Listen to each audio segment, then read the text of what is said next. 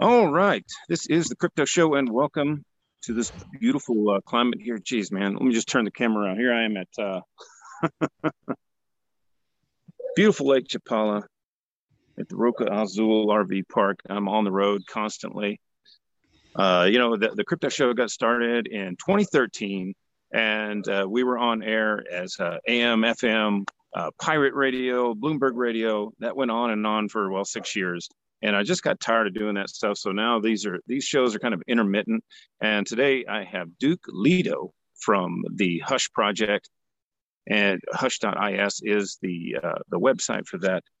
Um, so anyway, hello, doggy. So a little bit of house cleaning out of the way. I've got Anarchapulco coming up, which I am I guess, organizer for the crypto part of Anarchapulco. And you can save on your tickets if you want to come to that. It's February 14th through the 18th in Acapulco, Mexico. Use the code Crypto10. All right. Now, let's just jump right on into it. So I wanted to start off with this. Duke, I know you had a background, I guess, in like Silicon Valley or something. We'll say, like, how did you get started into crypto, and was libertarianism any part of that? Okay. I started running a Bitcoin full node in 2011, and because a friend told me about it, just kind of, I was very involved in user group meetings for tech stuff like Linux groups and Git user groups and all this kind of stuff. And then smart people were like, hey, there's this cool new thing called Bitcoin. You should check it out. And the first day I heard about it, I read the white paper and started compiling and running the full node. I was like, this is cool. I'm gonna be into this now. So that was 2011, and then I kind of fell out of it. I just life got busy. The next year, I was a CPU miner, GPU miner in the early days. And then when ASICs came out, it kind of, ruined the party for all us CPU, GPU miners. And I just lost interest, and I was not involved in Bitcoin at all for many years. I didn't even really see the whole altcoin boom of all these other coins. And then I guess it was 5 or 6 years later in 2017, I someone mentioned that there's all these new coins. There's these things called privacy coins. Those sounded cool to me. And then I jumped back in getting involved. So that was the summer of 2017. I started getting involved with Zcash, Hush, Komodo, which had just launched a few months before that. Yeah, So so in the beginning of these, there was a genesis of these crypto, all these ZK coins that came from Zcash, and so Zcash was the first, but they weren't the first to launch. What is the genesis of these ZK coins? So just kind of interesting that, obviously Zcash was, relatively public about everything they were doing, open source code, lots of people were arguing, deciding, voting on what actually, what should happen, how it should look, and all these things. And the Komodo project, which it's changed names a lot of times. The KMD Komodo coin, was launched to then, but it came from an older group. There's something called NXT, there's something called Bitcoin Dark, there's something called Supernet, and those were groups I, of people that Komodo came from. So Komodo was a new project of those people, and they said, "Oh wow, this Zcash stuff is really cool. We like it." And they took that open source code and they actually mined the very first Genesis block with for Zcash, zero knowledge proof ZK stuff, and they beat Zcash just by a few days. I can't remember exactly, but it was very close. They just iterated a little bit faster. So the first Genesis block for zero knowledge proof privacy coins was KMD, and Zcash a few days later. Then there's something called Z Classic, which was a chain fork of Zcash, which didn't like the 20% founders reward, also known as like a dev tax. So they basically just chain forked and took that away. And then Hush right after that. And this all happened within three or 4 months in the fall of 2016. Right. I'd seen a question in one of the forums somewhere. It's like, with all of you, all of the different ZK projects out there, and everybody's using Zcash as technology. Why is everybody bashing on Zcash and I think that's a damn great question. That's a damn good question. All right. I'm going to explain it to the best of my knowledge. First of all, super duper smart mathematicians and scientists, academic people that don't care about privacy coins at all, they're the ones that invented the lowest level internal tech stuff that Zcash used. So first of all, you could even say that Zcash, the company, already outsourced to those academics to create the low level internals that they needed to then make a crypto coin on top of that. And then, that was funded by Silicon Valley venture capitalists. I believe it was $3 million in funding that originally, paid those people to bring the technology from the realm of abstraction, from mathematical academic papers that are just gobbledygook to most people, and make them runnable on a computer, and be able to be relatively, fast. It was faster than they had ever been before. So that's a little bit of the story. And then I would say, then going to the next realm is, there's all these coins that use Zcash technology. I mean, I could list probably at least a dozen or two off the top of my head real quick that use it. Why are they, arguing or fighting so much or whatever? I would say it's a lot. It's very similar to like Linux kernel and the Linux distributions. So, why are there so many Linux distributions? Why is there Gentoo and Slackware and Arch and Artix and gosh, Mint, and I can't even mention. I mean, there's literally hundreds of Linux distributions. They all use the Linux kernel. They all use the same internals, and they all have their own ideas or optimizations for the direction they want to go. So I would say that all these different ZK coins, you could call them, that are based on the math internals that Zcash, funded. It's kind of like Linux distributions. They're all using the same super low level stuff, almost like the engine of a car, but then the body is different. Different interior, different seats, different color, different radio. Like all the other things are customized to be different. So, and that's kind of good. In my opinion, that's how research and development should work. You should have a lot of people studying the same questions from different angles, and also have them, maybe wanting to push it in certain different ways. And that's how you get like high quality research and development and find new interesting things that if you just had one group that maybe only had one set of intentions, that they would only push it in a certain way, and maybe only discover certain things, or make it for only one group of people. Right. Okay, so where did Hush come from, and how did you join, and why did you join? Well, Hush is older than me. I was not involved in the launch of the project. The original name of Hush was hilariously Z Dash.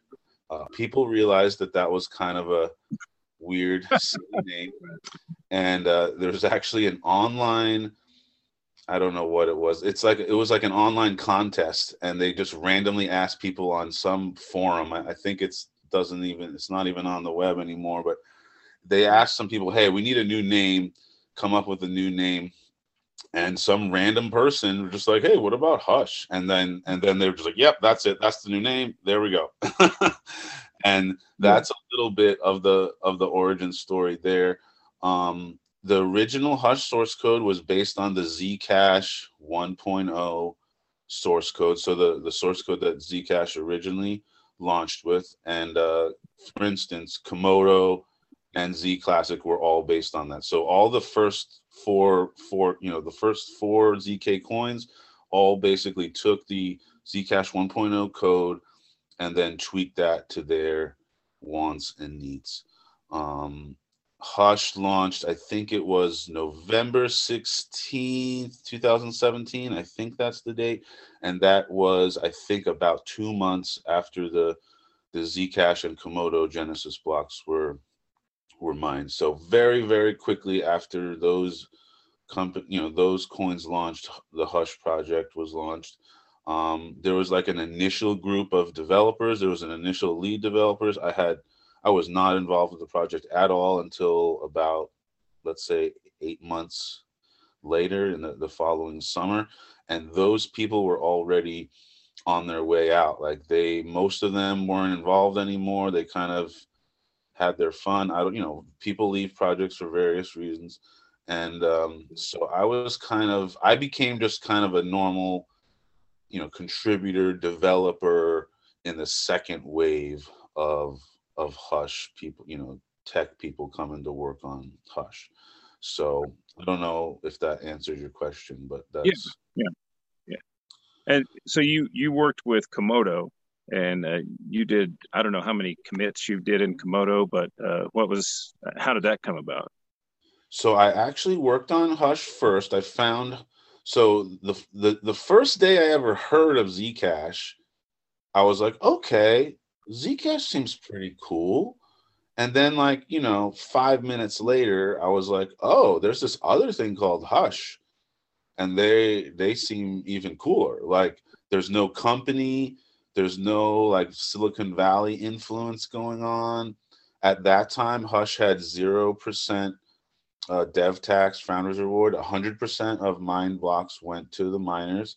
And for those reasons, like it just seemed like a cooler project. They also just had like cooler branding. I don't know why. Like just as a tech developer, literally within a few minutes of each other, I learned of Zcash and Hush on the same day. And I was like, I want to be involved with Hush. And I just, joined the chat rooms and yeah. then within a few days, I like the rawness of it too. It's just like kind of hardcore, and we don't give it. You can tell that it's not. Yeah, I agree. You can tell that Hush is not like a Silicon Valley branded kind of thing from venture capital people. Like back then, Zcash was very much trying to tell people that they were the new Bitcoin, that they were going to dethrone Bitcoin, that Zcash was better than Bitcoin, that Bitcoin had no reason to exist now that Zcash. When it first launched, it was like 18,000 Bitcoin or some crazy ass number like that for one Zcash. But I'm glad that you know that history. Yes, I didn't even know that till later, but there was evidently some kind of, before Zcash launched, people were trading thousands of Bitcoin for one Zcash, which is insane. I mean, imagine, like you need like to go down to the 10th decimal place to calculate the percentage loss.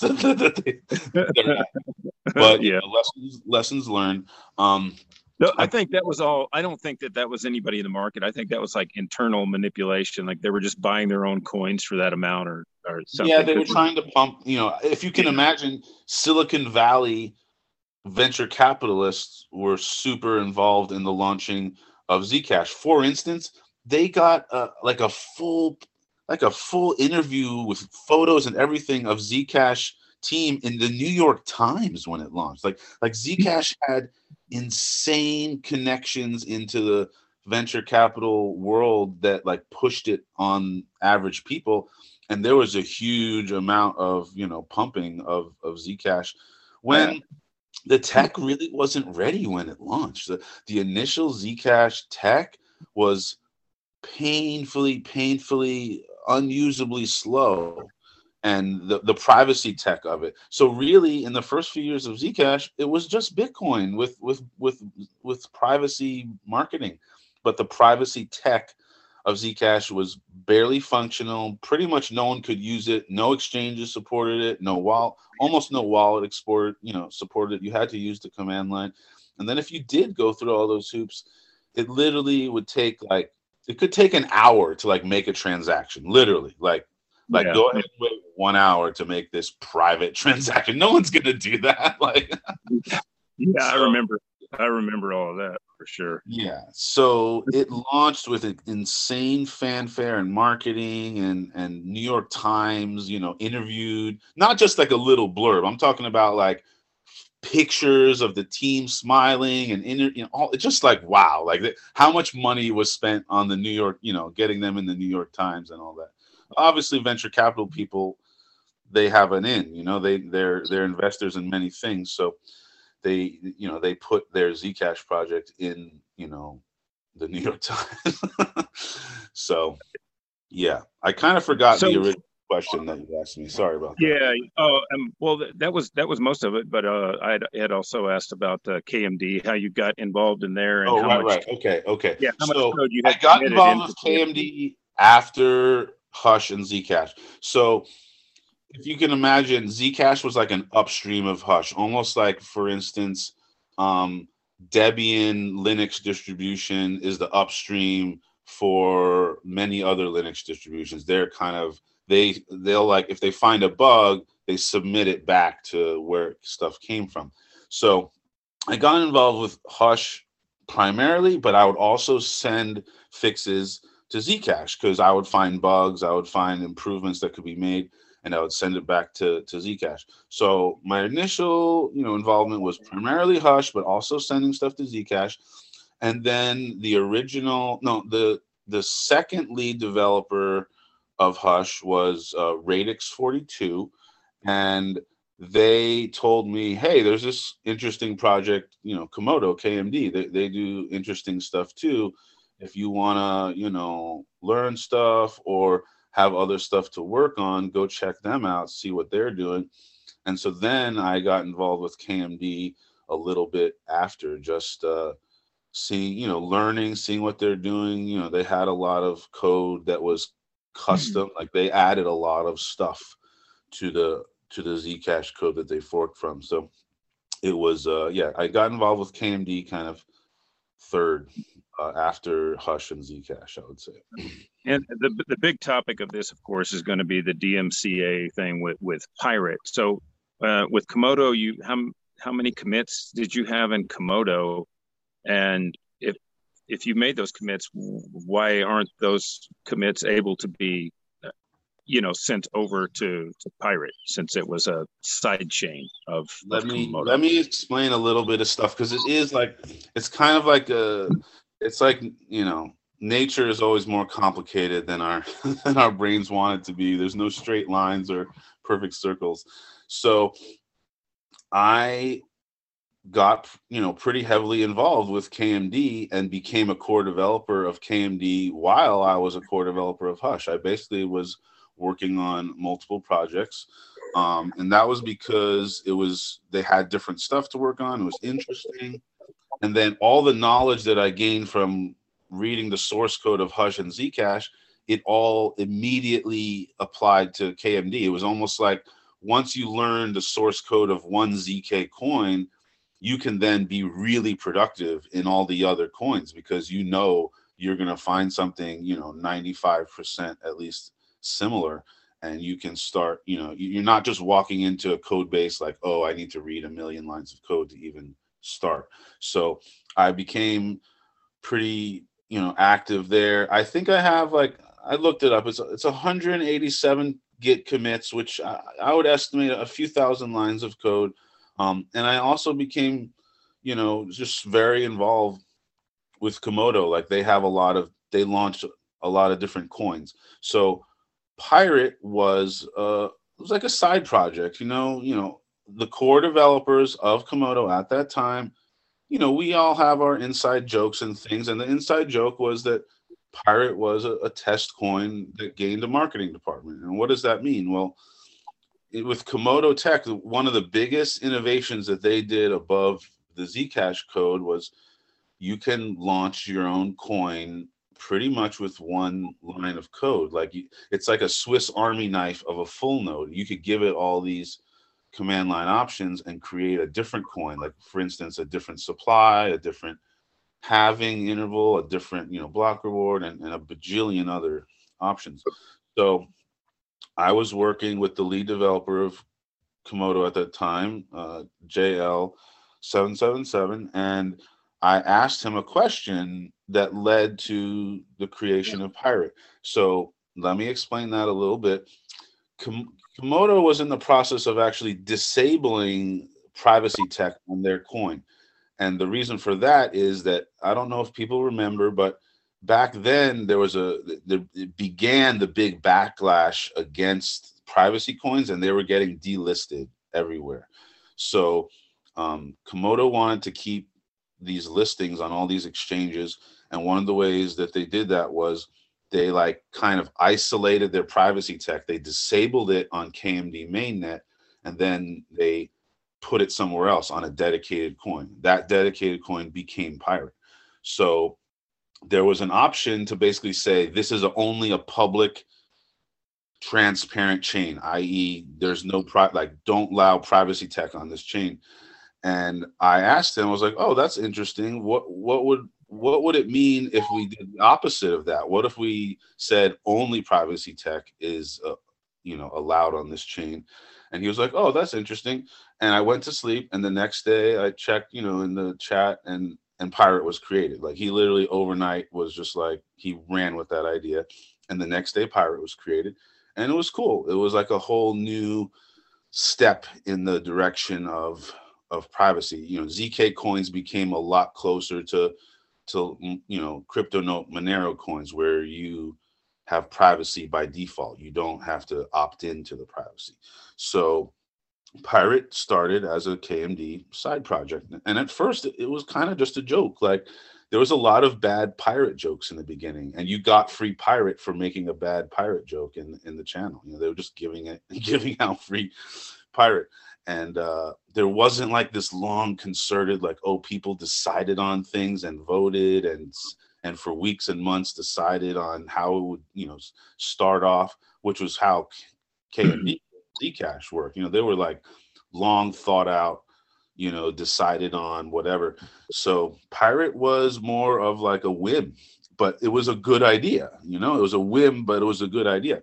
So that is a little bit of the origin story of Pirate. So I was involved in the creation of Pirate, and those 187 commits that were in Komodo, those were used in Pirate, because Pirate used the KMD source code initially. It did not have its own dedicated Git repo. They basically ran out of the KMD repo. So that meant all KMD core devs, such as me, were Pirate core devs. Like, it was the same thing. So I don't know if that explains it a little bit, but yeah.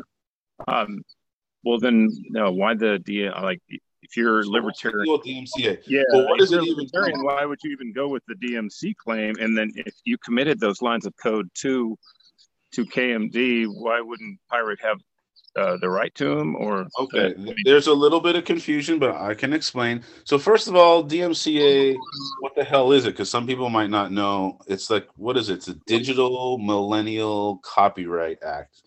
And in general, I'm not a huge fan of DMCA. Let me say that. I am not a huge fan of it. So then why did I use it? Okay. So here's the thing. I did not use the DMCA. The Hush project did not use the DMCA against any of those original 187 commits that I wrote. Those commits that I wrote were under MIT copyright, which means that's open source. And that means you can do anything you want with it. Open source, MIT copyright, it was invented by corporations because they didn't like free software like the GPL, which actually gives developers more power into deciding who can profit from the code. So the short version is GPL means you keep control of the code, and companies can't profit from it unless you allow them, unless you say, sure, I will give you the rights to profit from this. And then, maybe maybe they're giving you money or some kind of agreement to allow them to profit from it. It gives back to the developers that made the code and maintain it and all that. So the DMCA has nothing to do with that original code. That original code was open source, not free software. It was MIT licensed. I wrote it for KMD. That's that. The DMCA stuff that happened recently was Pirate was taking code from the very latest version of Hush, which is GPL, and then putting it into their repo, into their Git code, which is MIT. And that is what it was about. So it's not about that old code. It's about the new code. And yeah, Hush changed to GPL, I would say about a year and a half ago, maybe 2 years. Yeah, about a year and a half ago. So, and that was a response to not wanting people to steal our code and use it, profit from it. And just as an example, like the Linux kernel is GPL. If you're using Linux, then you're using free software at the to run your computer, and open source is a watered down version of free software, which basically allows companies to take that code and do anything they want, including make it closed source. So open source software is kind of crappy in a way that if you make open source software, a company can then take that code and then make it closed source and proprietary, run a company from it, make millions of dollars, and then steal all your work, profit from it, and not even contribute back and keep it open source. It's kind of crappy. So a long time ago, I decided that all my code was going to be GPL code because I believe in software freedom more than open source, which is really benefiting companies. That's one of the questions I was going to ask is why did you switch over to GPL3? Sure. Well, there's, I'm trying to stay diplomatic, but obviously, as you know, there's been a lot of troubled waters in the privacy coin world where projects fight with each other and attack each other and all that stuff. I'm not trying to sling mud and all that stuff, but just very relatively fair and balanced.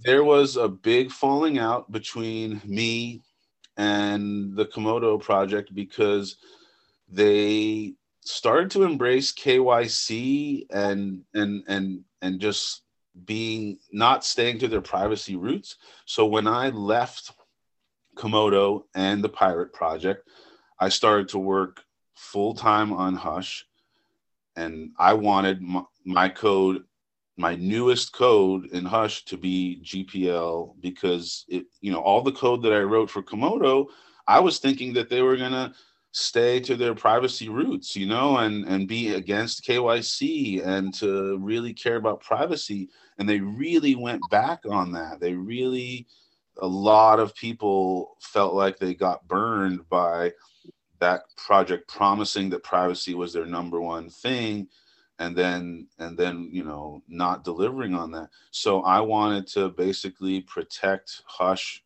and Hush's code from being taken by other projects and used, abused, made closed source, made proprietary, whatever. So that's kind of the reason. And just to give an example, for many years I have made the default code that I write GPL v3. If I start a new code base, I make it GPL. Now, because it wasn't a new code base, because I was working on an existing code base, it was already MIT. I couldn't just walk into KMD and change their license. You when you're a developer, you walk into a project and you got to deal with the license they already have. So, but with the latest Hush code, I was like, all right, we're gonna change to GPL v3 because that's better for freedom, free as in freedom, not free as in giving stuff to companies for free to profit from. So, and just as a little side note, a very long time ago in a former life, I worked for an evil company called VMware for a short time.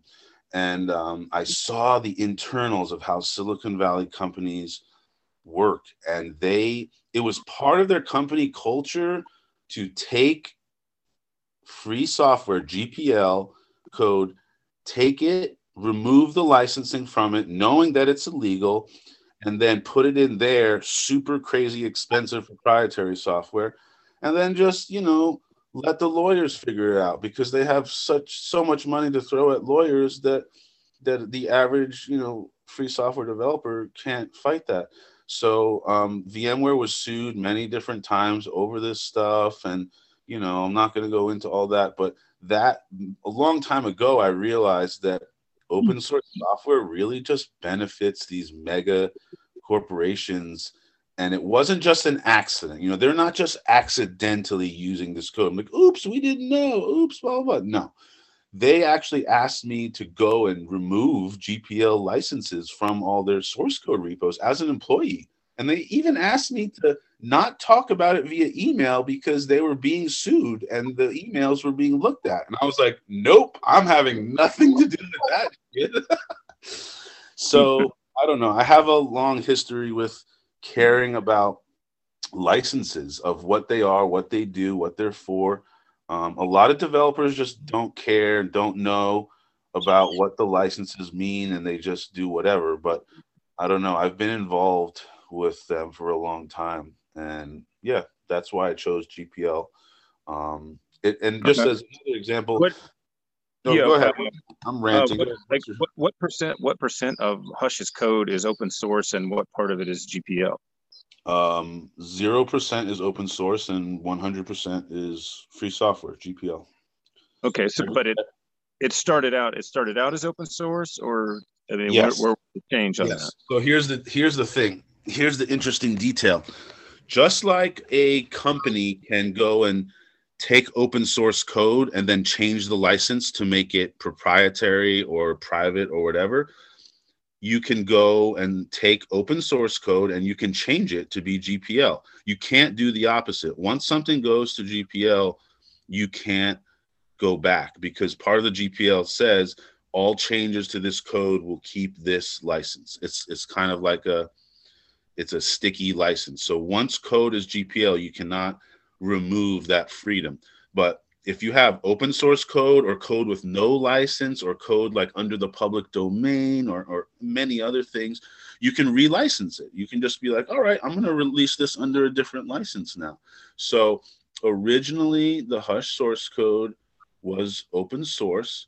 And then we changed it to be GPL. And now every single line of every wallet and every code we write is GPL. And here's another reason. I'm not a huge fan of patents. I think that patents probably hurt more than they help the world. But rich companies use patents as a way to do bad things. So if you don't protect your patent rights, you're kind of at a disadvantage. GPL v3 says that the developers of the code retain all patent rights to that code. So all of a sudden it gets rid of these patent troll companies that just file nonsense patent, lawsuits and just, use their expensive lawyers to attack, average developers. So Hush code, we retain all patent rights to all Hush code.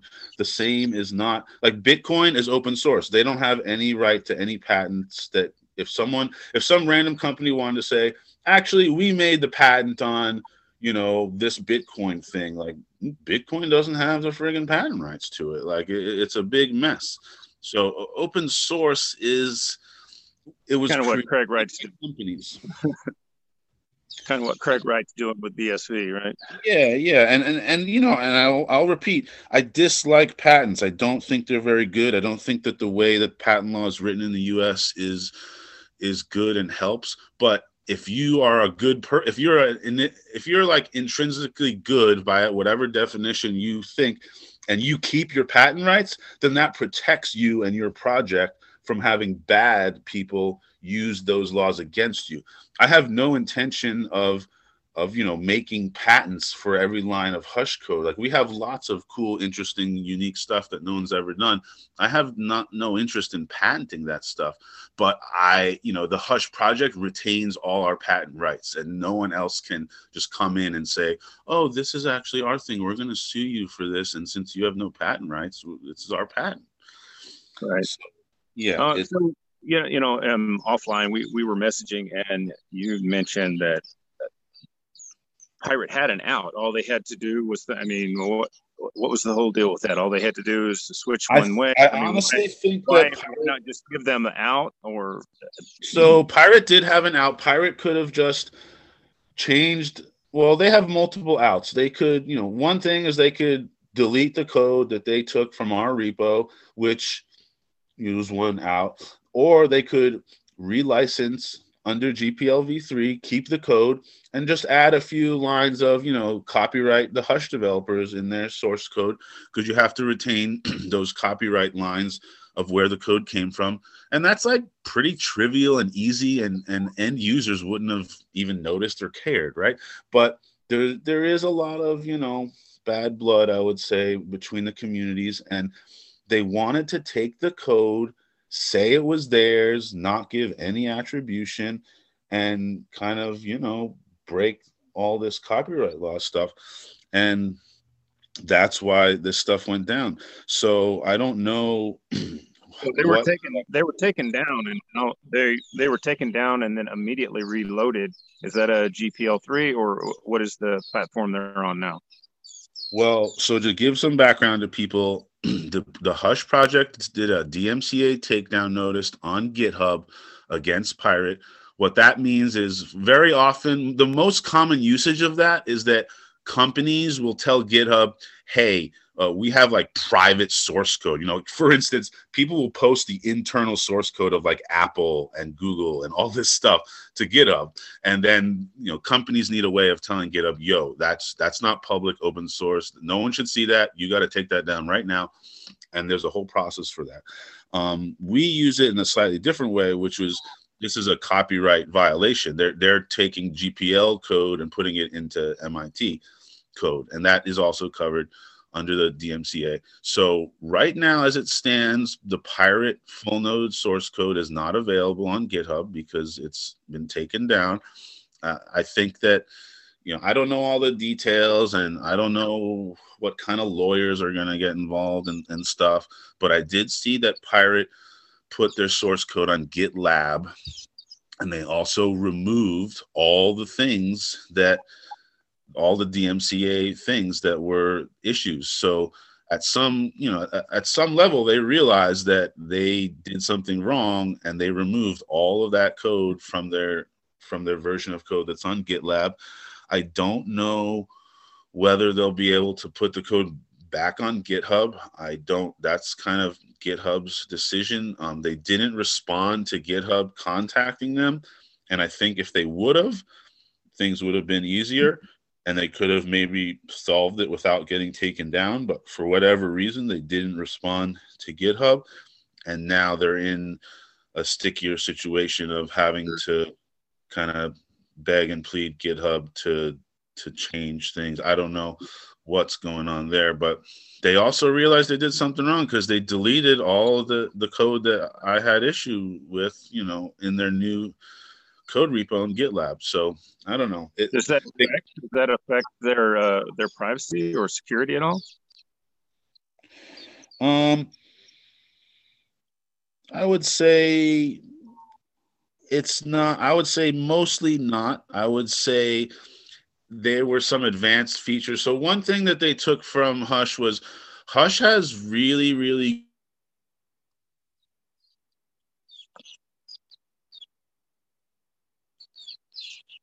You there? Sorry. I'm losing you.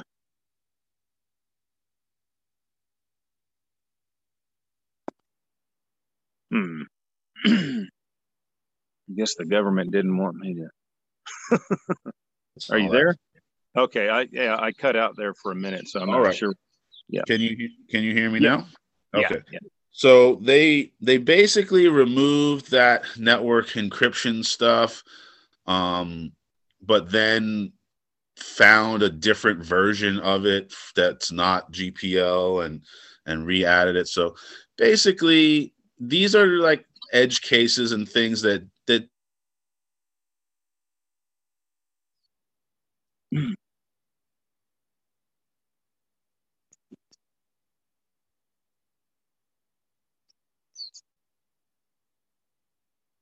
Oh man, crap.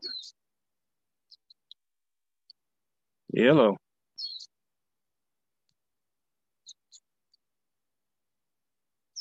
Oh man, losing connection here. So, can you hear me still? Yeah, I can hear you now. You cut out at where you were talking about the edge cases. So just to repeat, it doesn't affect the core privacy of Pirate. I would say is the TLDR. We could go into detail, but it's more like various features that interesting features that they took from Hush they had to disable. I mean, I think both projects would have benefited from using each other's community. Um, why You're right. didn't you guys just bury the hatchet a long time ago and work this stuff out? Why did it have to go so far? I mean, where was the loss in communication? That's a good question. I would say when I left Komodo and Pirate Project, I had a bad taste in my mouth because they were going onto KYC exchanges, and they were also doing things like limiting which IP addresses from which countries could use their software, like doing like geo IP fencing or whatever you want to call that stuff. And I got a real bad taste in my mouth that they were going against their privacy roots. And I started working on Hush full time. That's when the communities really split, and there was a lot of anger from both sides of the community, from Hush saying that they were going against their privacy roots, and then from Pirate saying that, this, that, and the other thing, that I'm a horrible person or whatever they said. So it's kind of like the same old story with open source free software projects that communities fork because they have different opinions about things, and then they're very similar in certain ways, but they're very different in others. So, I mean, Pirate has thousands of lines of my code in it. That I it's very, yeah, it's frustrating, but they also Right. decided to attack, obviously this is my opinion or whatever, but Pirate and Komodo basically attacked the Hush community in various ways, such as DDoS attacking servers and all kinds of other things that I won't get into. And that was about a year and a half ago. And that is when the communities really split and started being antagonistic towards each other and, making memes against each other and all this stuff. So, and that was the same time that we, the Hush team changed the copyright to be GPL because we wanted to protect our own code from being stolen by a Right. project that was attacking us and stuff. So we went and did our own thing. Yeah, it would be better. It would be better for many people if these projects got along, but their marketing and their narrative is that they are the best thing ever and the best thing that will ever exist, and they don't leave a lot of room for collaboration.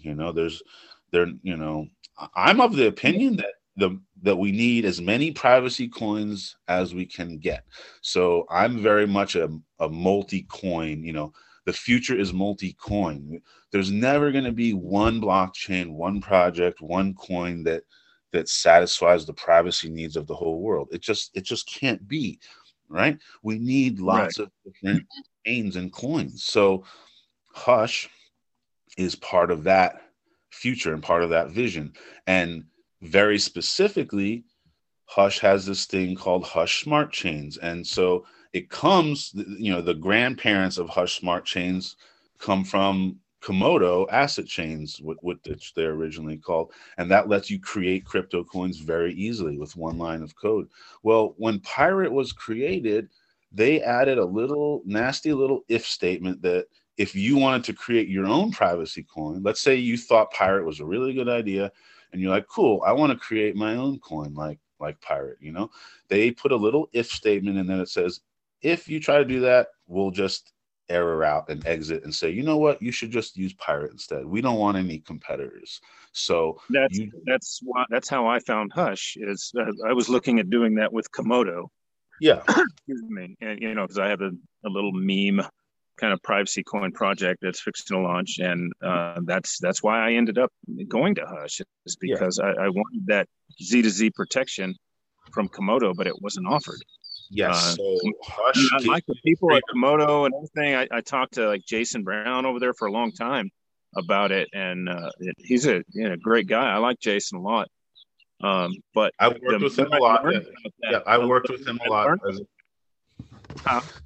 I worked with Jason Brown a bunch when I was part of Komodo, and yeah, he's a very level-headed person. I think he did a lot of their business development for a long time. I'm not sure what parts he's involved with now, but yeah. So Hush believes in freedom, and we actually believe it so much that we give people the keys to create a competitor to Hush with one line of code. We even have a little website that lets you create it, and you just do a little web GUI, and you can just make your own privacy coin that directly competes with Hush. If you want to do that, fucking go do it. Like, awesome. We believe in freedom and a multi-coin future where as many privacy coins as possible are needed. That was a big falling out time. Me and the lead dev of KMD really didn't see eye to eye on that very specific change. And if you can think about it, it's not like a super technical thing like, oh, we're creating this new math or this new crazy code and it's thousands of lines of complex code. This is literally one line, an if statement, like if X, then Y, that prevents people from doing what they should be able to do. They had to add code to remove people's freedom. That really rubbed me the wrong way. So in Hush, we got rid of that stupid line. Like, that's dumb. Why would we have that? Like, so part of Pirate's marketing and brand to be the only privacy coin ever, and they are the best. They are the only one that should exist, and screw you if you want to make your own, or even just, maybe you want to make like a sister coin. I like to think in families of coins. So maybe you're not trying to replace Hush or Pirate. Maybe you're trying to make like a sister coin that is dedicated to a certain, a small thing, and you want to like integrate with them. Like, you can't even do that. So what Hush smart chains allow you to do is, first of all, if you want to go ahead and compete with Hush with our own code, there you go. We did all the work for you. There you go. If you want to go do it. Then, I make a joke, but no one knows, maybe the NSA is running a Hush smart chain, in a Faraday cage under a mountain somewhere that's not on the internet, that you have to, know certain passwords and whatnots, and they're like totally isolated from the internet, and they're using it internally. Like, that is a use case for Hush smart chain. They can do that. And then everything in between, you could integrate with Hush, partially, maybe talk to our chains or not, or you can try to compete directly and whatever. We give you all the options. We let people decide. That's the freedom of, actually. Through I've been talking with you for a while, and you talked about adding a lot of crypto note stuff into Hush. What do you think is better, ZK or crypto note, and why? All right, let me just give a little bit of detail on that. So crypto note is kind of the family of coins like Monero and Zeno and all these other coins. They're not based on zero knowledge math. They're based on, I don't want to go into math jargon and whatnot, but they're based on math where you're obfuscating the real data. Like, you're not proving it with zero knowledge. And to me, as a mathematician, zero knowledge math is just like, it's like magic. It's math that becomes magical because it allows you to do something that's like seemingly not possible, which is to prove something without giving up any data about that thing. So CryptoNote coins are older. I think they should be given a lot of respect. Monero has been doing their thing, and Monero wasn't the first CryptoNote coin. There's a lot of others before them they have become the largest by user base and market cap. But that whole family of coins should be given a lot of respect because they were doing it first. They, in my opinion, they're kind of the first real family of privacy coins. There were some privacy features of non-privacy coins, I would say, before that. But CryptoNote coins were where it really became like privacy coins. And they have a lot of things that could be learned from and all that. And a lot of the privacy coin world just fights, like the Zcash world and the Monero world is famous for fighting with each other and making memes against each other and all this stuff. But at the end of the day, Zcash is privacy optional, and over 90% of Zcash is stored in non-privacy addresses. And the whole history of Zcash is basically the same as Bitcoin. There's very, very, very little real privacy in Zcash mainnet. That's the real hilarious joke, is that Zcash spent all these millions of dollars of venture capital money to create this amazing new tech and math and all this stuff, but then they didn't use it. They didn't make it required. They didn't force it, everyone to use it and benefit from it. So that's why all these other little projects like Komodo and Hush and Pirate and other ZK coins, are very interesting because we're the ones that actually are pushing the envelope and making it required. Pirate was the first to make it Z to Z only. And then I saw what they were doing. I was like, yep, that's the next step. We got it. We got to do that. That is the future. And then Hush did that and then made various other steps in addition to that. And then, there's other coins now that do the same thing. So the Z to Z is shielded from one end to the other end. Z to Z means that you don't allow transparent transactions at all. You can never send to a transparent, and by transparent, I mean like a Bitcoin address. And what it really means is that there's no public data on an Explorer that shows an address or an amount. That's really what it boils down to. So Z-adders never appear on a blockchain, and the amounts in Z-adder transactions never appear in the Explorer, the public data. So yeah, except for from the Coinbase, right? The very first transaction from the Coinbase has to be transparent, or am I wrong on that? Yes, no, you're on the ball. I usually don't mention that at first because it's just like kind of confusing to some people. A lot of people aren't miners, but Coinbase transactions are when you mine a new coin. It's not the company. They stole that word because it's cool. But basically you would actually reduce privacy if you allowed mining to a Z address, because then that Z address would become public on the blockchain Explorer. So it's a little non-intuitive at first, but it's actually better to just allow miners to mine to a transparent address. First of all, those addresses are crazy fast. Like Z addresses will never be as fast as regular T-adders. So for mining, like every millisecond counts, because if you're 1 millisecond late in submitting your block that you mined, someone else gets it, So right. Milliseconds really matter to them. And all they have to do is just change their address. But the default behavior of Bitcoin, if you're a solo miner, is that every new block goes to a new address. And then once you're on a Z-adder chain, you then have to send it to a Z-adder. It's kind of like a one-time single-use address that's never used again, which that's awesome. You can't get better privacy than that. It's basically. I was asking the question the other day, and that there's a Telegram group called Pursuit of Privacy, and it's really cool because I see a lot of the devs in there. So you're really getting fucking solid information from the very interesting channel who know what's up. And I had asked the question, like, if you wrap a Zcoin, Zcash or whatever, whether it's Hush or Pirate or whatever, what are you giving up by wrapping that? Is it only exposed during the time that it's wrapped and then it disappears? or are you like opening up data to any coin that it came in contact with? How does that work? Yeah, you're leaking a lot of metadata. So when you create a wrapped privacy coin, you're creating a bridge from a I like to call them surveillance coins. Satoshi did amazing things. I have a lot of respect for them, but Bitcoin is a surveillance coin, right?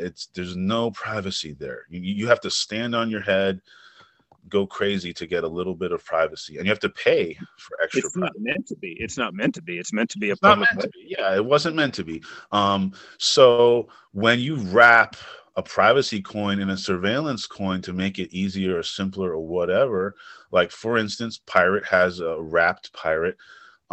You're leaking a lot of metadata because you then are creating uh, T, like transparent to a Z, and then to get it unwrapped, you have to go from Z to T. So all of a sudden, all the amazing privacy that you had just using the privacy coin, now you're leaking that onto the surveillance coin Explorer because you know it's there. You're all of a sudden creating all this metadata. And so for instance, like if you're trying to push a huge amount of funds through a wrapped coin, someone looking at that wrapped coin Explorer would notice, oh, look, here at 10 a.m., 1,000 wrapped coins went in. And then here, an hour later, 1,000 wrapped coins came out. They can do what's called amount analysis and also timestamp analysis. And, sometimes it's in the next block. Sometimes people don't realize how good this analysis is, and they don't even wait an hour or a day or a week. Because if you wait a long time, then it becomes less likely that's definitely that amount. But if you literally put 1,000 coins in and then the next block 1,000 coins come out, it's like, oh, that's a really high probability that these things are the same. I'm going So, to but go ahead. the exposure is only during the time while it's wrapped. But still, Yeah, there's also a lot of so what was the purpose of having a privacy coin anyway? yeah, and also there's the centralization issue, which is who is running that wrapped gateway. The last time I checked, I'm not. I dislike wrapped anything in terms of wrapping privacy coins. But when Pirate makes something, I look into it. I want to see what they're doing, and I was like, okay, they're made as wrapped, all Pirate. What are they doing? And basically, they have one single server run by one single Pirate person that wraps and unwraps these tokens. Well, what happens if that one server gets hacked? What happens if that one server becomes malicious? What happens if that one server is honest, but they are become, highly surveilled, and then someone is just looking at all the data coming in and out of that one server? You're losing a lot of privacy by all the data going through a single server. Yeah. So yeah, there's multiple reasons why the wrapped coins are not a great idea. I understand why people want them. It's basically pure like ease of use and liquidity. They want to be able to use privacy coins like surveillance coins, but it kind of defeats a lot of the purpose of privacy coins to use them. We get into anonsets. I know one of your guys, one of your developers on Rio has something called Hushland, where he's got this, in Yes. real time anonset feature in there, and it actually shows the anonset of other coins as well. Yeah, So I don't know. You guys have the highest. You're like somewhere in the 60,000 range as far as the anonymity set. Oh, no, we're close to 900,000 now. Oh, well, okay. It's okay. I forgive you.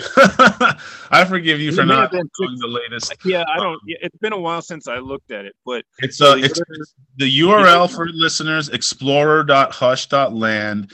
That is one of our explorers, and it shows the anonset. I think it's the second number it shows right under the block height. So. Yeah. First of all, but you're achieving this by only having one pool, and some of the other coins have multiple pools, which that's what dilutes their anonset. That's one of many reasons. Dangerous? Is it good or bad to only have one pool? It's the best to have only one pool. I can say that full stop. The best thing is to have one pool. It's almost like in a castle, only having one gate that you have to defend. If you had 10 gates in your castle wall, well, then you're going to go defend 10 friggin' gates, and only one has to go down for the invaders to come in, right? But if Yeah, you I mean, I don't understand this stuff. I don't understand all of that. I'm not a coder. I'm not a developer. So, my initial thought is, oh, well, it's like a honeypot. It's all in one place. But okay, no, I think that that's reasonable. I want people to have at least an intuitive understanding of what. So it's an anonymity set, also known as a privacy pool or shielded pool. There's a lot of different terminology for it, but it's the set of possible coins that could be involved in a transaction. It's as simple as that. So when you make a ZK coin transaction, there's a set of possible coins that could be involved. And for ZK coins, it's very large. It's basically all the coins that are in that pool of privacy coins. It's very big. It's like global in the sense that it's all the history of privacy transactions. Any of those addresses could be involved. Whereas with CryptoNote coins like Monero, it's using 11 mix-ins, they call them. So the address involved in any transaction can be any one of the 11 kind of mix-ins or decoys that the ring ceremony, the ring signature stuff. So it's kind of like with CryptoNote coins, the anonset, the anonymity set is per transaction. There's only a small group. And now some CryptoNote coins increased it a lot. So for instance, some coins, it's like over 100, right? So they're better than 11, but it's not very good either still. Like if you're the NSA or some big billion-dollar company crunching the numbers on 100 versus 11, it's not that much harder. It is a little bit harder, but then you go to zero knowledge coins. It's not just per transaction. It's all the addresses that were ever making privacy transactions. So it increases over time. Like every transaction that has privacy stuff and hush, it increases by on average, it increases the anonymity set. With Monero, here's an example I like to give.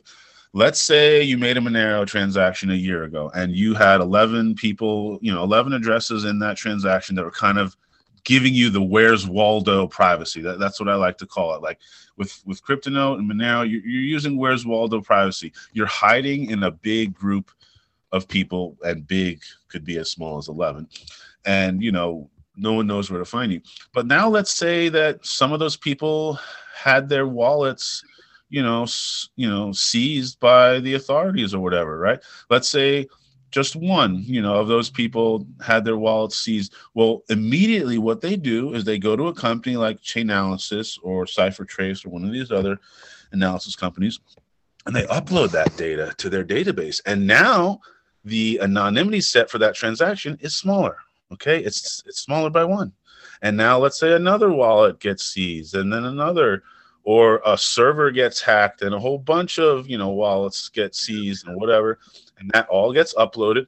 This is happening. Like we've found videos of Chainalysis and other companies saying, if you have wallets that you have from privacy coins, give them to us. We'll upload the data and we'll run our analysis and we can see what we can see. So these companies are worth billions of dollars. The financial incentive for them to do this is insanely large.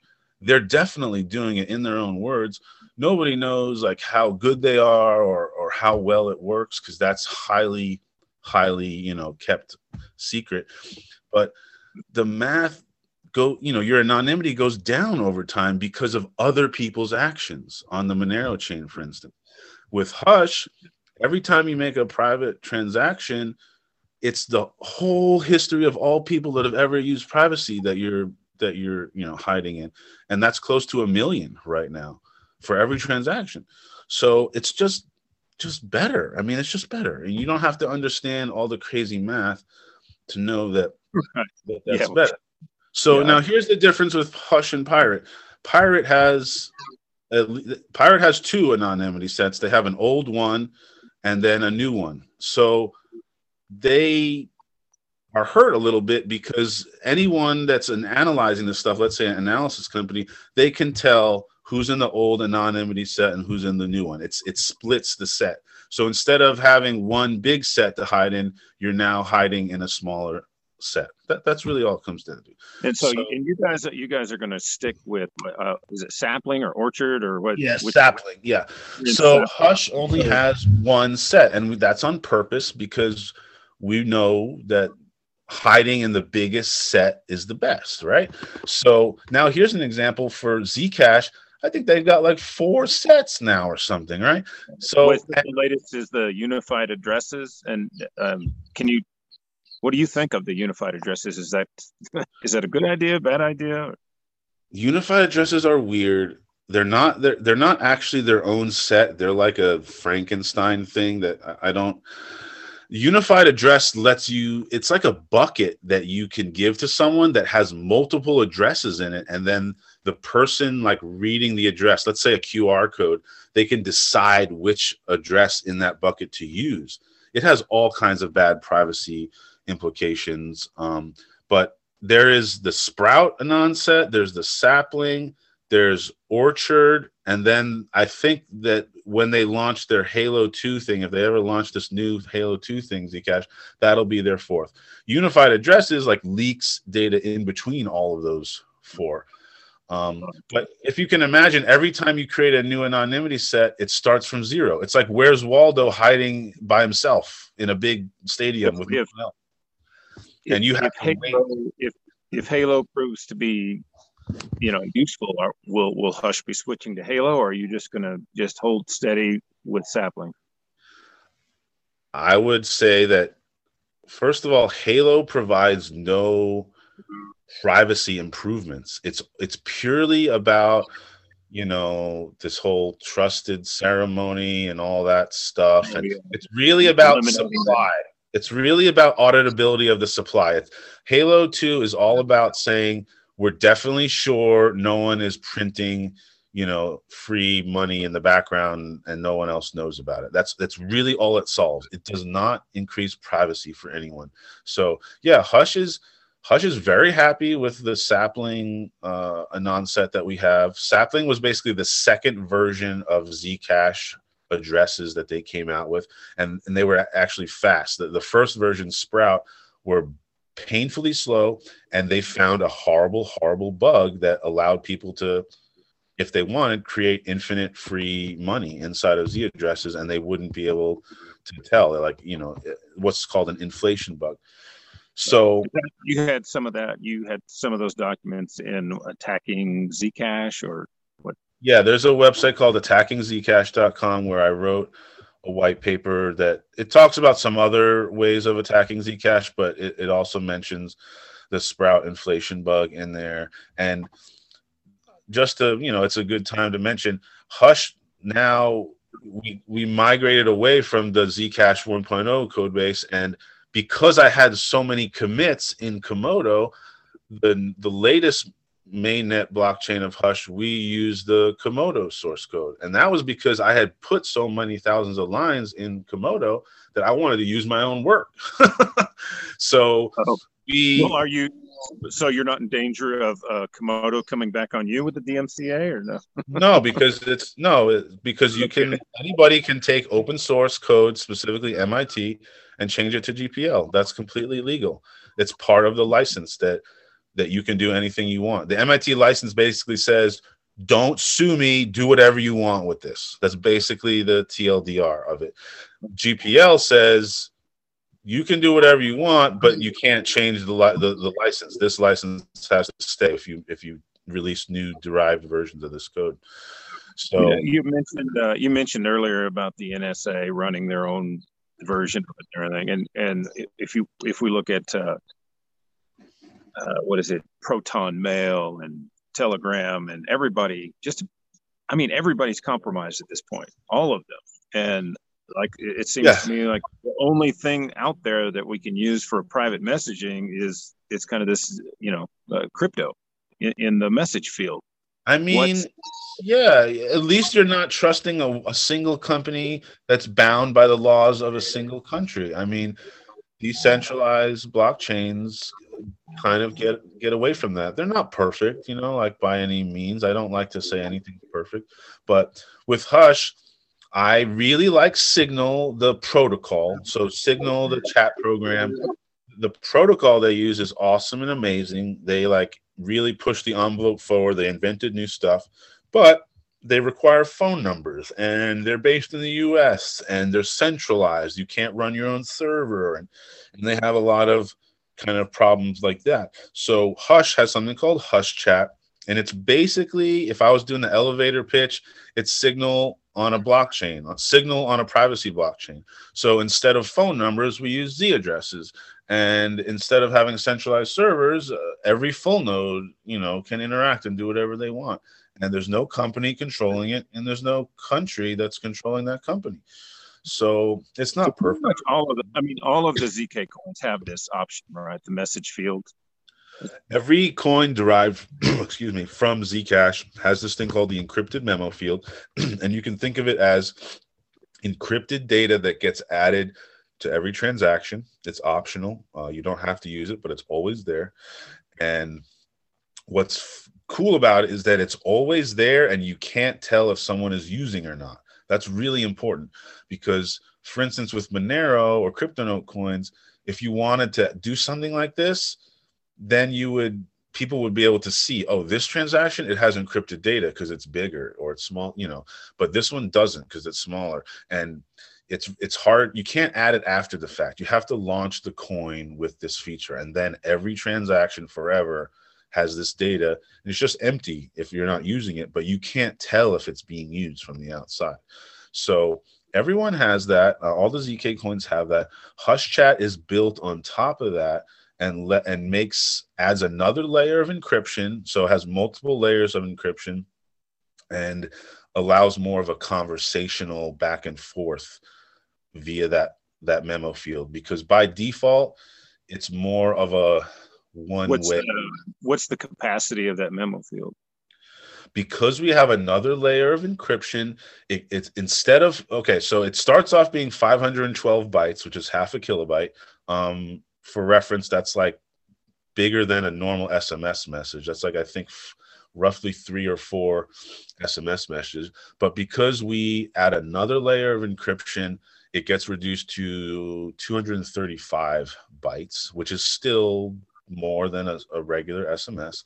And we do have the option of like chaining them together. So in theory, in reality, we can make it bigger. Pretty much we could make it much bigger, up to about 200 kilobytes that's the maximum size of one transaction on Hush. So I would say right now, each Hush Chat by default, 235 bytes, which is roughly 2, maybe 1.5 SMS messages. And then it's pretty easy to increase that to 200 by chaining them together. You could even maybe chain multiple transactions together to get a bigger one, but we don't, Hush Chat isn't for like storing DVDs and MP3s and stuff. Like the blockchains are not for storing huge amounts of data. They're for storing small amounts of very important data. And then you can put links or whatever in there. You can put like a BitTorrent URL or a a download link, or that's where it really shines. Like Factom does some stuff like that for they storing data on the blockchain, and they're using Merkle trees and blah blah. I don't understand all that crap. So but here's another reason why Hush smart chains are so important is that, let's say Alice and Bob want to talk and they're going to use Hush Chat on the public Hush mainnet. That's good because they can find each other easily. Hush mainnet is like a global thing. Anyone can kind of find it, get involved easily. But then let's say they're like, oh, we want to have even more privacy. We want to now switch to our own Hush smart chain and use Hush Chat on our own Hush smart chain. And then, so in the memo, in the Hush Chat encrypted chat of the main, on Hush mainnet, they then give each other the information of how to connect to their personal Hush smart chain that only they know about, and no other public people would know about it. And that means that even their encrypted data is not on the mainnet. because even some people are like, hey, I don't even want my encrypted data on this public mainnet. That's reasonable. That's okay. There's use cases for everything, and so that's why Hush Smart Chains are really cool, because you can actually kind of think of them as single use blockchains to chat about a certain topic and then throw them away, and then that's it. And so let maybe Alice and Bob talk on a certain Hush Smart Chain for a week, and then they say, you know what, let's switch to a different one now. Let's throw that away, delete it. No one can fucking connect to it. No one knows about it. Now let's make a new one, use that. That's a very high level of privacy. That means that even if your Hush mainnet becomes totally hacked and backdoor, that you still don't know what that side chain's Hush Smart Chain was doing. So it's all about having layers of privacy and security. Don't put all your eggs in one basket. So I guess I think just for the final question, I would ask, like you have forced Z to Z. Everything is a forced Z to Z transaction. And what about your connections? Are they Tor nodes, or what is the level of security in that regard for Hush? Okay, so this is where the encrypted network comes in. So by default, Satoshi wrote Bitcoin such that everything is plain text. Everything is on the wire. Anybody can see. What does that mean? Well, it means that, for instance, your ISP, if your ISP is like surveilling you, the second you make a Bitcoin transaction, your ISP knows that this address belongs to this blockchain address belongs to this IP address. That's called linkability. They're linking together that metadata. That's really bad. Okay, that's not good. Okay, so now for privacy coins, all privacy coins inherited that, and very few. I think there's only a very few privacy coins that decided that was a bad idea. I think I don't know how to pronounce it. DERO. I think that is one coin that was the first in the CryptoNote world to encrypt the network layer. Hush, as far as I know, in the ZK world, Hush was the first to make it mandatory that we encrypt all of our network layer stuff. So what that means is that if your ISP is surveilling you, which you should just assume they are, right? I mean, if they're not, they could very well do it tomorrow because someone forces them to. You should just always assume your ISP is surveilling you. And what that means is they just see a bunch of encrypted gobbledygook. They know your IP address already. They're giving you the IP address. They're the ISP, right? But they don't know all the blockchain data to tie to that. So Hush is the first ZK coin to make every single full node require that encryption on the network layer, like basically the HTTPS, the little green lock in your browser or whatever. So that is very good. That makes it much harder for all these ISPs. And there's not just one ISP. When you go to a website, there's probably like 10 ISPs between you and that website. There's your local ISP that gives you your internet to your house. Then there's the ISP's ISP. Then the next layer up. And there's a lot. So any one of those ISPs in the middle can get that data. So breaking that linkability of that data is really important. And Hush was the first ZK coin to do that. So that really helps. You can use things like Tor and I2P and other stuff. Those are not default. And they also they have their own problems. A lot of people just think like just use Tor and then it's solved, but using Tor opens you up to new attacks. So for instance, a lot of Tor exit nodes are malicious. A lot of Tor exit nodes are run by the surveillance companies, and they're trying to see who will use their exit nodes. It's somewhat random. The code decides randomly where to exit, and then they're surveilling that, and there's new attacks that are possible because you're using Tor. So just use Tor is kind of a meme, but it's not perfect. You kind of still need to be an expert to use Tor effectively. So you can use Tor and I2P, but they're not default with Hush. I guess I lied then about the last question. What is Seach? What is Seach? Okay, Seach is actually the reason. Seach, I would say, is the main reason why our anonymity set is so large. Okay, there's a lot of reasons that add up to why our anon set is so large. One of them is we only have one. Okay, we're not splitting any of our stuff into multiple sets, but Seach is what makes it so that you can't tell how many people are involved in the transaction. So here's a very concrete example. Let's say you're using Pirate or Zcash or any other ZK coin. Let's say you want to talk to your 3 secret friends every Tuesday at 3 p.m. Well, that really stands out on a blockchain explorer. Having those 3 outputs is not the default. It's not common. It's actually very uncommon. And so a blockchain analysis company who have, mega servers that just crunch this data all the time, they can notice that pattern. They can say, oh, check this out.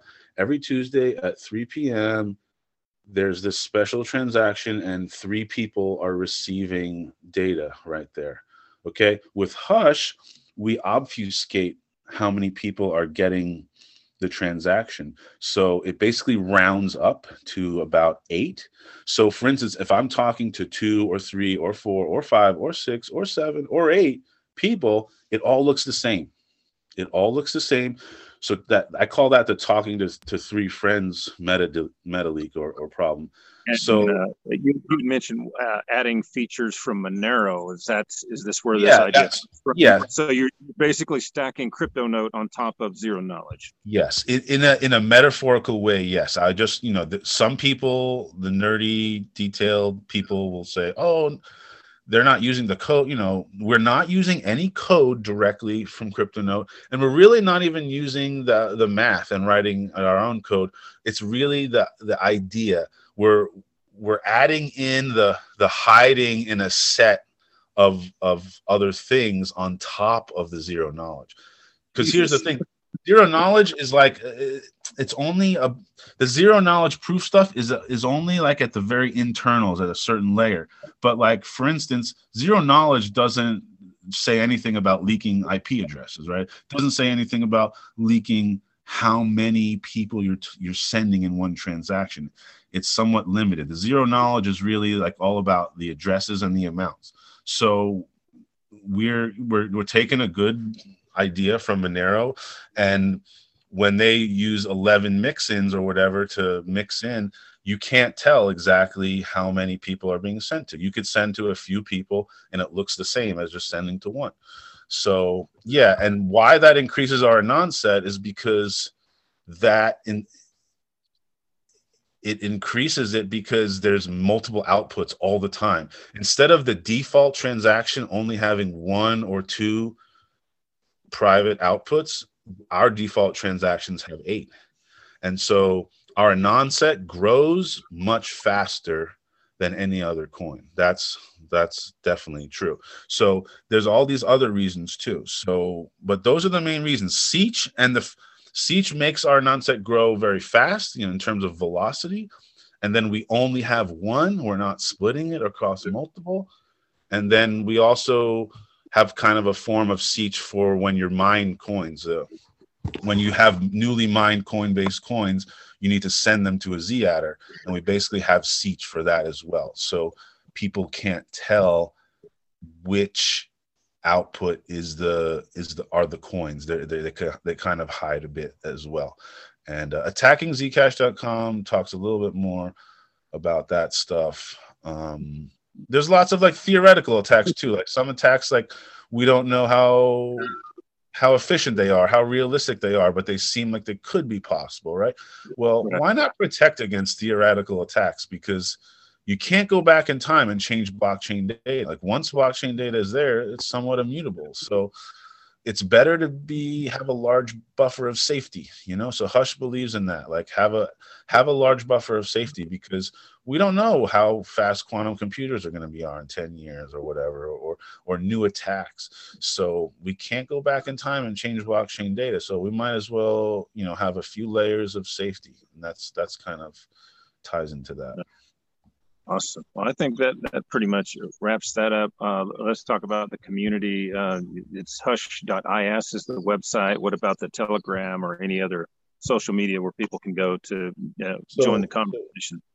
So hush.is, you can also, I like saying is, like hush.is/privacy. If someone just wants to like read a little bit of what is hush.is/privacy. I kind of like that URL because it's hush is privacy.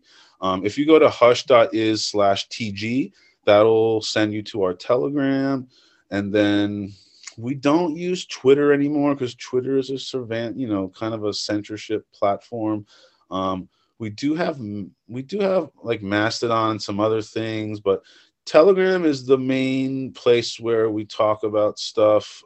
We know that Telegram isn't perfect. That is where we do like user support.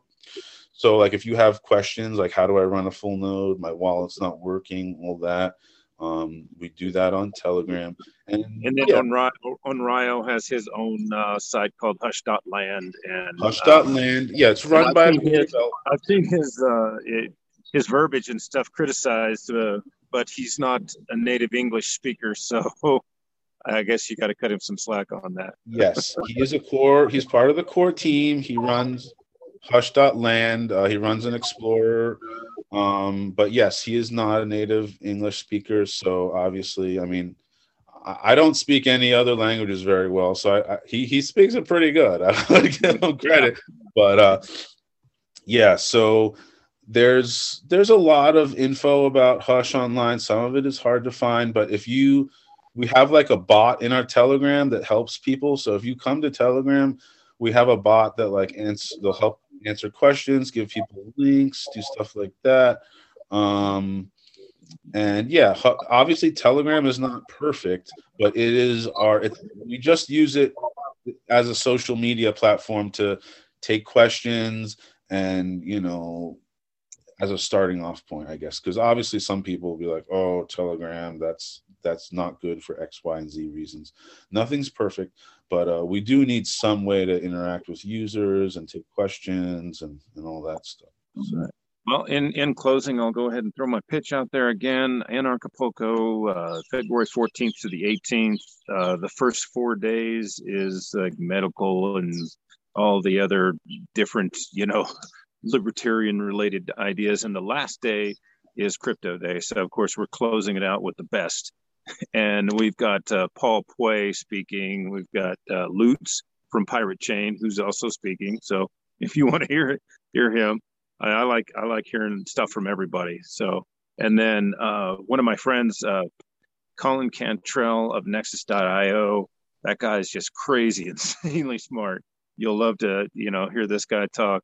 And just some great ones. Josh from Voltoro. I'm hoping to have Ladar Levison. I'll know later today for sure if we're getting Ladar Levison, and he's going to hold a workshop and show you how to de-Google your phones. So there's some really great stuff there. And maybe we'll probably even talk a little bit about NFTs and the rest of that stuff. But save some money, go to anarchapulco.com and use the code CRYPTO10, CRYPTO10 to catch that. Thanks a lot, Duke. Very cool. Thank you for having me on and asking a lot of very good questions. I think they'll be very useful for people.